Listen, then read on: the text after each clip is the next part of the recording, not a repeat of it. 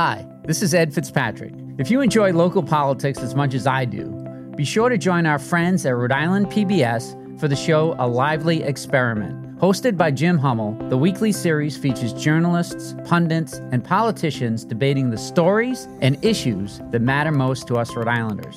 Tune in to A Lively Experiment and be part of the conversation. Fridays at 7 p.m. on Rhode Island PBS and wherever you get your podcasts.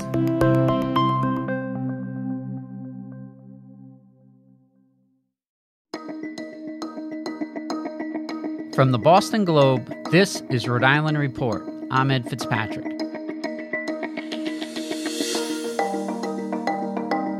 Happy New Year, and welcome back to the podcast where we bring you big conversations from our very small state.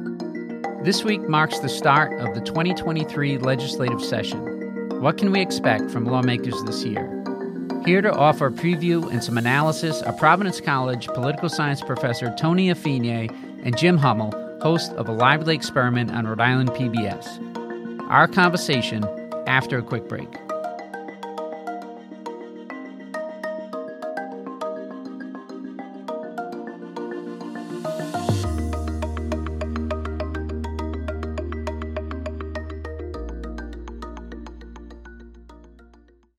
When you want to go beyond the headlines, let me recommend Rhode Island PBS Weekly. Rhode Island PBS Weekly is an award-winning news magazine broadcast that gives you the full story, powered by investigative journalism and narrative storytelling. New episodes of Rhode Island PBS Weekly drop Sundays at 7:30 p.m. on Rhode Island PBS. Watch past episodes at ripbs.org/weekly. That's ripbs.org/weekly.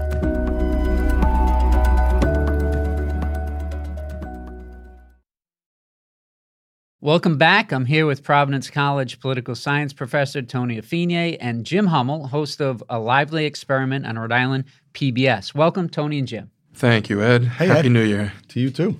Hey, before we get going, we just learned that former Governor Lincoln Almond has died. So, Jim, I wanted to ask what you'll remember about Governor Almond. Well, I tell you, Link Almond was a big change from Bruce Sundlun, who we had for 4 years. He was a little bit more of a straight shooter, former federal prosecutor. And he was a guy, when he was a federal prosecutor, Ed, there were no spokesmen or flacks or people to get in the way. He'd call the newsroom and say, I'm having a press conference in half an hour on the indictment, show up at my office. The one story that I remember, though, was the day after he was inaugurated for his second term. And remember, he was the first 4-year governor. Remember, they changed the Constitution for all the state officers. Somebody brought in a McDonald's Happy Meal at his desk. So he's sitting there. They got a gaggle of reporters. Every soundbite went for about 50 seconds because he'd talk about policy and then he'd have to take a bite and he'd have to chew. And what do the consultants tell you? Never eat in front of a reporter. The French fry and a glob of ketchup fall on his tie. So Eric Cody, who's his spokesman, he's like, what do I do? Do I let my boss go on or do I have to interrupt him? So he's like, psst, psst, psst. He's like pointing at him. The governor goes, oops, picks the French fry up and eats it off of his. And it sounds weird in retrospect, but he didn't care. He was like, you know what? Not a pretentious guy. Exactly. No. So rest in peace, Lincoln Almond. Tony, what do you expect to be the top priority for the General Assembly with the legislative session getting going this week? Well, it's hard to tell. The legislature is sometimes a machine that's hidden behind many layers of darkness. But at least what we've heard from the leadership so far is they will be focused on some of the top issues of the day, such as housing affordability, housing availability, also the environment. But at least what we've heard from the leadership so far, their top priorities will revolve around the structure and the composition of state government. The Senate president is interested in restructuring Health and Human Services. That could be a battle royale up there in the legislature. I think the issues over which the legislature has very little control, that is the cost and the availability of housing and the environmental crisis that seems to be accelerating, especially along the coast, will occupy a lot more of their time than they might like. Jim, what do you see as the top priority in 2023? It's this big pot of money to me that is interesting now. It's the inverse of what we've seen for years. How many legislative sessions have you and I covered? $250 million structural deficit. Well, now they have a $600 million surplus plus all of the ARPA money that they have to go through. So I think the legislative priorities that Tony outlined spot on. But I think the budget is going to be an interesting conversation because Joe Cicarci, the speaker, said, I have 10 times the number of requests as we do money to give out. The governor's thrown in a bit of a fastball by saying he wants to cut the sales tax. How much does that cost you? Right, because right. I think there's a nervousness up at the legislature. They've been there so many times with the sea of red ink. The tide can turn very quickly. When you cut that sales tax, it's baked into the budget going forward. Well, yeah, that's what I was curious about. How willing is the legislative leadership to go along with that? Because Governor McKee did float that idea last year, and it didn't fly. He's talked about the importance of making our sales tax rate more comparable to Massachusetts and Connecticut, but I've heard legislators talk about the number of exceptions to the sales tax that we have here in Rhode Island, that you'd have to shrink that, make it narrower. Well, but then, so is that just a tax of another sort? So is it a shell game? You know, for years, Governor Raimondo, she said, we're not raising any broad-based taxes, but they tried to double how much it costs to go to Scarborough. Remember that? And that drove people nuts. It's like, why do we live in Rhode Island? So ultimately, money is money. What I'm interested to see is what the budget's going to be. Because you remember the governor during the debates, the budget 5 years ago was $9.4 or $5 billion. Now all that federal money has kind of inflated and made it a little bit different. That money we're not going to have because he said during one of the debates, well, how much is the budget going to be this year? He said it's going to be back in the $11 billion range. Well, that's range. going to be the pushback from the legislature is that they'll be reluctant to reduce local revenues because they're looking at an end to a lot of those supplementals that came from the federal government. It's very difficult in the best of times to convince any legislature to reduce their revenue. It's a lot easier to talk about reducing expenditures. That's more politically palatable.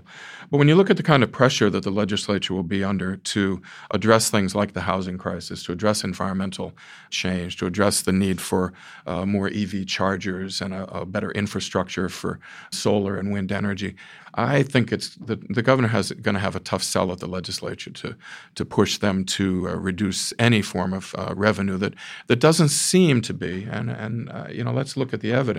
Is there evidence that reducing the sales tax by a half a penny or a penny is going to make a significant difference in the economic fortunes of the state or inflation? It's a lot easier to see the damage, let's call it, that a reduction in revenues will do than it is to make the case for the economic harm that a sales tax that people are quite familiar with. The sales tax has been at the same level for quite a while. As you point out, Rhode Island is facing a housing crisis. What can the Assembly do to address that problem? Well, the first thing is to address the regulatory environment at the local level to make it possible, make it more possible for local housing authorities who are exempt from many of the regulatory restrictions to actually get in the business of developing new and affordable housing. The Speaker, to his credit, has raised the issue of actually getting involved in social housing, incentivizing developers to build new affordable housing and create a regulatory environment, a fiscal environment that makes that feasible. But there was pushback from the League of Cities and Towns last year and some towns saying there was this bill that said, any vacant school building, municipal building, it has to be put on this registry. Well, all of a sudden everybody's like, the registry, right? And so they had to amend it to say only if you want to give that up. Because in my town, they had a couple of, how the enrollment goes. It goes up and down. They had mothballed a couple of schools that they wound up needing down the line. So is the state going to say, okay, you really need to develop that into affordable housing? And then ultimately, what's the local control? Well, that's to be negotiated. There are a lot of buildings that would be feasible for housing. They don't have to take schools. I agree. I think closing a school that you might need in a couple of years is kind of penny wise and pound foolish. But you see there's also a disagreement between McKee, Cicarci, and Ruggiero about relaxing the zoning or that type of thing. That's where the rubber's going to hit the road. I think you're onto something because there's only 7 out of the 39 cities and towns that meet the requirement that calls for 10% of the housing stock to be low or moderate income housing. So what can be done to address that number? What can be done, Tony, do you think, to increase the number of towns crossing that threshold? Well, a combination of regulatory change that makes it more difficult for local communities to resist developments that would be reasonable and would provide affordable housing for people, but also some incentives. I think some state incentives that provide developers and towns with positive reasons to develop affordable housing. There's the concept of transit-oriented development, where a developer with support from the state and municipalities will create a development from scratch that is near public transit, that is near highways, that includes mixed income housing, includes residential and commercial space, includes office space, creates a walkable community. So if you think a little bigger, in areas that are not already overcrowded, the state could potentially incentivize some really creative projects that combine housing with economic development, with employment, with transportation, which has environmental implications. New buildings can be much more energy efficient. New developments can have solar built into the design of the buildings. Rather than cutting down trees for solar farms, you put solar panels on the top of every flat roof in the area. So there are a lot of creative things that can be done that wouldn't necessarily generate the kind of opposition at the municipal level that a developer or the state saying, let's take that school and turn that into apartments. Last year saw the Assembly pass 3 gun control bills, including a ban on magazine capacity.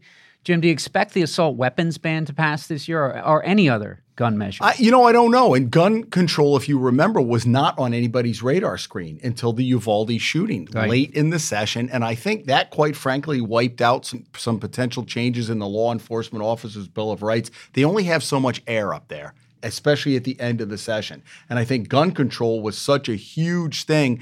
Every year, Ed, it's been incremental. I almost look at it like drunk driving. You remember it used to be a civil penalty, and then they went to 0.1, and then there was 0.08. You don't get it all at once. So they've incrementally passed some things. It's a toss-up as to whether they would get an assault weapons ban. Yeah, you mentioned Leopold. Tony, it's been 2.5 years since George Floyd was killed, and there's been no sign of action on measures designed to increase accountability for police misconduct. Is there anything ever going to come out of the effort to revamp that law enforcement officers' Bill of Rights?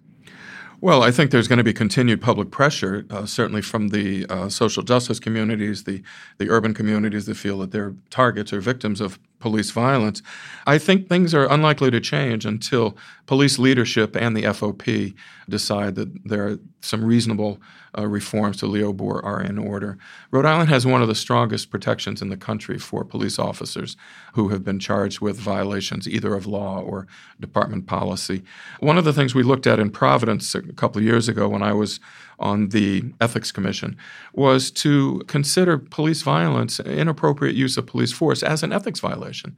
It's not simply a criminal violation, but it's unethical for an individual to use the power that's granted to them by the people of the city in ways that are not authorized. So I think there's some creative ways, once again. We need more creative thinking. And I think happily, there are a lot of younger folks up in the legislature. There are a lot of people thinking outside the box. So the last couple of elections have brought some real creative thinkers into the legislature. So hopefully the question of police violence against citizens will not always revolve around a single bill, the LEOBOR, but people will approach it from a variety of different directions. That may be the way to get progress. LEOBOR itself is not likely to change until police leadership and the rank and file are on the same page with the general public on the need for protecting the public as much as police officers. Yeah, don't hold your breath. They're not going to get on the same page. It's going to somebody's having to make a decision, and it's either going to be decided or not, because there's no way the police union is going to say, okay, let's increase the 2-day suspension to 10 or 15. It's not going to happen. Last year's legislative session ended just before the U.S. Supreme Court overturned Roe v. Wade. Jim, do you expect the Assembly to pass the Equality in Abortion Coverage Act, which would provide abortion coverage for Medicaid recipients and state workers? They certainly have the votes for it. So if the leadership's behind it, I don't see any impediments to that. And Tony, talk to us about the diversity in the General Assembly. Last year was the most diverse assembly in Rhode Island history. Maybe down 1 or 2 seats this year, but how much sway do some of the younger, more diverse members of the legislature have? As you know, when the first African American and Latino legislators were elected beginning in the early 1990s, it was pretty lonely up there for them. And to the extent that they were able to build influence, it was built slowly over time, working with the leadership. The last couple of legislative elections have brought to the General Assembly a younger, more assertive Black, Latino, and now Asian American legislators. Who do you have in mind there? Give me a few examples. Well, folks like Enrique Sanchez, just elected to replace Anastasia Williams, Senator-elect Gu, Senator-elect Ujifusa, very strong, very accomplished professionals in their areas of life. Previously, Senator Acosta, one of my former students. Oh, no kidding. Yeah. They don't need to wait as long as that first wave of legislators of color did. Their personalities are somewhat more assertive, and they're also in a very different social context. The Black Lives Matter movement, even since the mid-2000s, the immigrant rights movement all across the country has created a base of support in the public that the first wave of legislators of color, Black and Latino legislators, simply didn't have. Let's end with a New Year's resolution you wish the General Assembly would make in 2023. Jim. Let's keep mine simple. Let's not have the Finance Committee vote on a 8,000-page budget that comes out. Oh, it's scheduled for 7 p.m. Now it's 9 p.m. And it's, it comes off the Ditto machine at 11. Still warm. Still warm. And then they vote in 13 minutes. Now, the speakers will always say, well, the Finance Committee has been looking at this and this is not a surprise or whatever. Where's the public disclosure here? Let's post it at noon on Friday. Let's have all the reporters be able to go through it, and let's wait 24 hours before the Finance Committee takes a vote, and then it goes to the House. Can't we move up? Everybody's like, we got to get out of here. We got to get out of here. You know what? Adjust your schedule a little bit, leadership, and let's get it done. Let's be a little bit more transparent. Yeah, what he said. Tony? Oh, I think they need to take climate change much more seriously. They need to follow up on all of the recent legislation. They need to get serious about public transit, about free RIPTA, about electric buses for RIPTA, stimulating development of electric vehicles and e-bikes and bicycles as well. Rhode Island will suffer more than almost any state in the country as sea levels continue to rise. And I think the legislature needs to take advantage of this interregnum between crises, between hurricanes, and do some planning for the future. Professor Tony Afine and Jim Hummel, thank you for joining us today. Thank you, Ed. Thanks, Ed.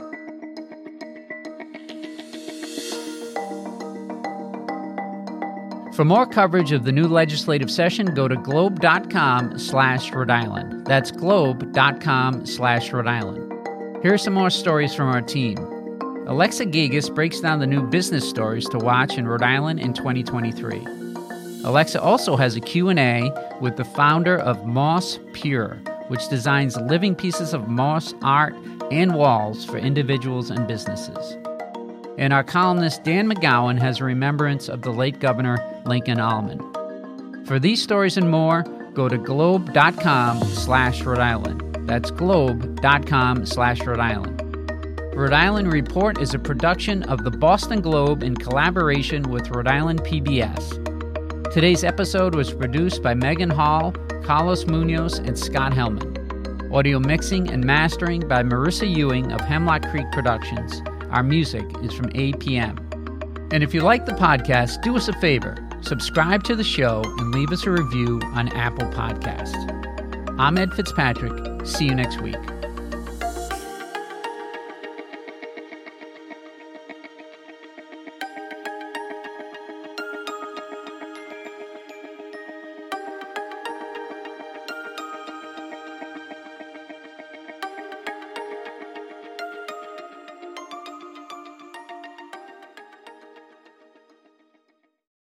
Looking to binge watch all your favorite PBS shows? You need Rhode Island PBS Passport, Masterpiece, Antiques Roadshow, Rhode Island PBS Weekly, and many more. Watch them all, anytime, and from any streaming device. Learn more about this member benefit at ripbs.org/passport. That's ripbs.org/passport.